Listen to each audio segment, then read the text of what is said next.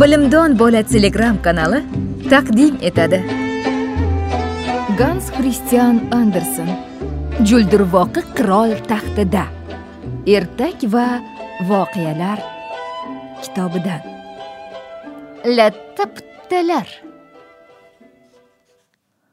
Qog'oz fabrikasi oldiga hamma yoqdan to'plangan bir talay latta puttalarni ag'darishibdi.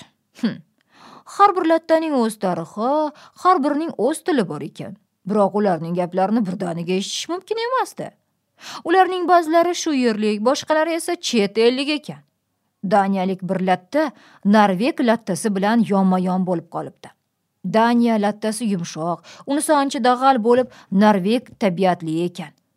Ularning g'alati tomoni ana shu yumshoq dag'alligi ekaniga. Har qanday aqli rosa Norveg bilan daniyalik bemalol qo'shilaveradi. Norveg lattasining gapiga qaraganda, garchi Daniya va Norveg tillari fransuz va yahudiy tillari singari bir-biridan farq qilsa-da, biroq ular bir-birlarining gapiga tushunishibdi. Biz o'z tillarimizni xalq orasidan xom holda olamiz. Daniyaliklar o'zlari uchun sun'iy, chuchmal, bemaza til yaratishadi, debdi Norveg lattasi. Bunday suhbatni lattalar boshlashibdi. Ular qaysi mamlakatdan bo'lishlaridan qat'iy nazar baribir lattada. Ular faqat qog'oz to'plami bo'lishgandagina ahamiyat kasb etgan bo'lardi. Men Norvegiya qiziman, deb gapida davom etibdi Norveg lattasi. Fikrimcha, bu yetarli gap bo'lsa kerak. Mening tolam Amerikadan qolishmaydigan ozod, konstitutsion mamlakat, Norvegiyaning qadimiy qoyalariday mustahkam, bikir. O'zimning kimligimni o'ylaganimda tolalarim qichishib ketadi. Fikrlarim granit qoyalariday jarangdor so'zlar holda qo'yilib keladi. Lekin bizning adabiyotimiz bor, debdi Daniya lattasi. Buning nimaligini tushunasizmi? Tushunasizmi emish-a? debdi Norveg lattasi. Voy, qaloq mamlakat qizi. Seni baland qoya ustiga olib chiqib, shimol shafag'ida qanaqa latta ekanligingni ko'rsatib qo'yish kerak ekan. Norveg quyosh nurlari taftida muzlar eriganda, biz tomonga yog' bilan pishloq ortgan Daniya kemalari keladi. Yaxshi mollar bilan birga kema muvozanatni saqlaydigan yuk o'rniga Daniya adabiyotini olib kelishadi. Bizning unga muhtojligimiz yo'q.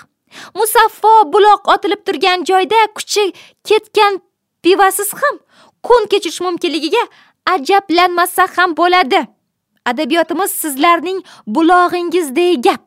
U qazilgan quduq emas. Adabiyotimiz sen uchun bir buloqdir, lekin qazilgan quduq emas. Uning shuhrat qozonganligi gazetalarning tomoq qirib baqirishlari, oshna og'aynigarchilik, avtorlarning chet ellarda shatalloq otib yurishlaridan emas, balki o'zidan minnatdor bo'lganligidadir. Bizda dil gapiradi deyishadi. Daniyaliklar mana shu ozod va erkin ovozga ko'nikishi kerak. Ularning hozir ham mag'rur qoyali mamlakatimizga, olamning eng qadimiy do'ng yeriga mehr muhabbatlari ortib boryapti.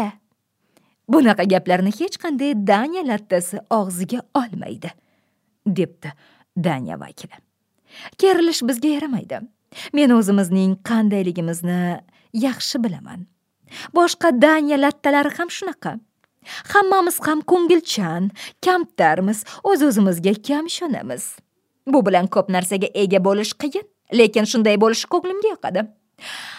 Biroq shuni sizga ishontirib aytishim mumkinki, yaxshi sifatliligimni chuqur his etaman, lekin bu haqida aslo gapirmayman. Meni hech kim maqtanchoqlikda ayblay olmaydi. Men muloyim, ko'ngilchan, sabr-toqatli, hasadni bilmaydigan, garchi arzimasa ham odamlar haqida yaxshi fikr bildiradiganlardanman. Ular yomon bo'lsa o'zining ishi, menga nima? Yuragi keng odamlardek bir kulib qo'ya qolaman xolos. O'zingni o'chir. Yumshoq, muloyim, yopishqoq gaplaring medamga tegdi, debdi Norveg lattasi va shabadada boshqa to'pga borib qo'shilib olibdi. Ikkovi ham qog'oz bo'libdi. Buni qarangki, Norveg lattasi qog'oz varaqga aylanibdi. O'z sevgilisi bo'lmish daniyalik qizga maktub yozgan qog'ozga, Daniya lattasi daniyalik yigitning Norvegiya go'zali bo'lmish bir qizga qasida yozgan qog'ozga aylanibdi. Umumiy to'pdan ajralib, qaytadan yaxshiroq bo'lib tug'ilsa, lattalardan ham durustroq narsa chiqishi mumkin. Hamma gap ana shunda ekan. Ana hikoya ham tamom bo'ldi. Bu juda qiziqarli. Lattalardan boshqa hech kimga og'ir botmaydi.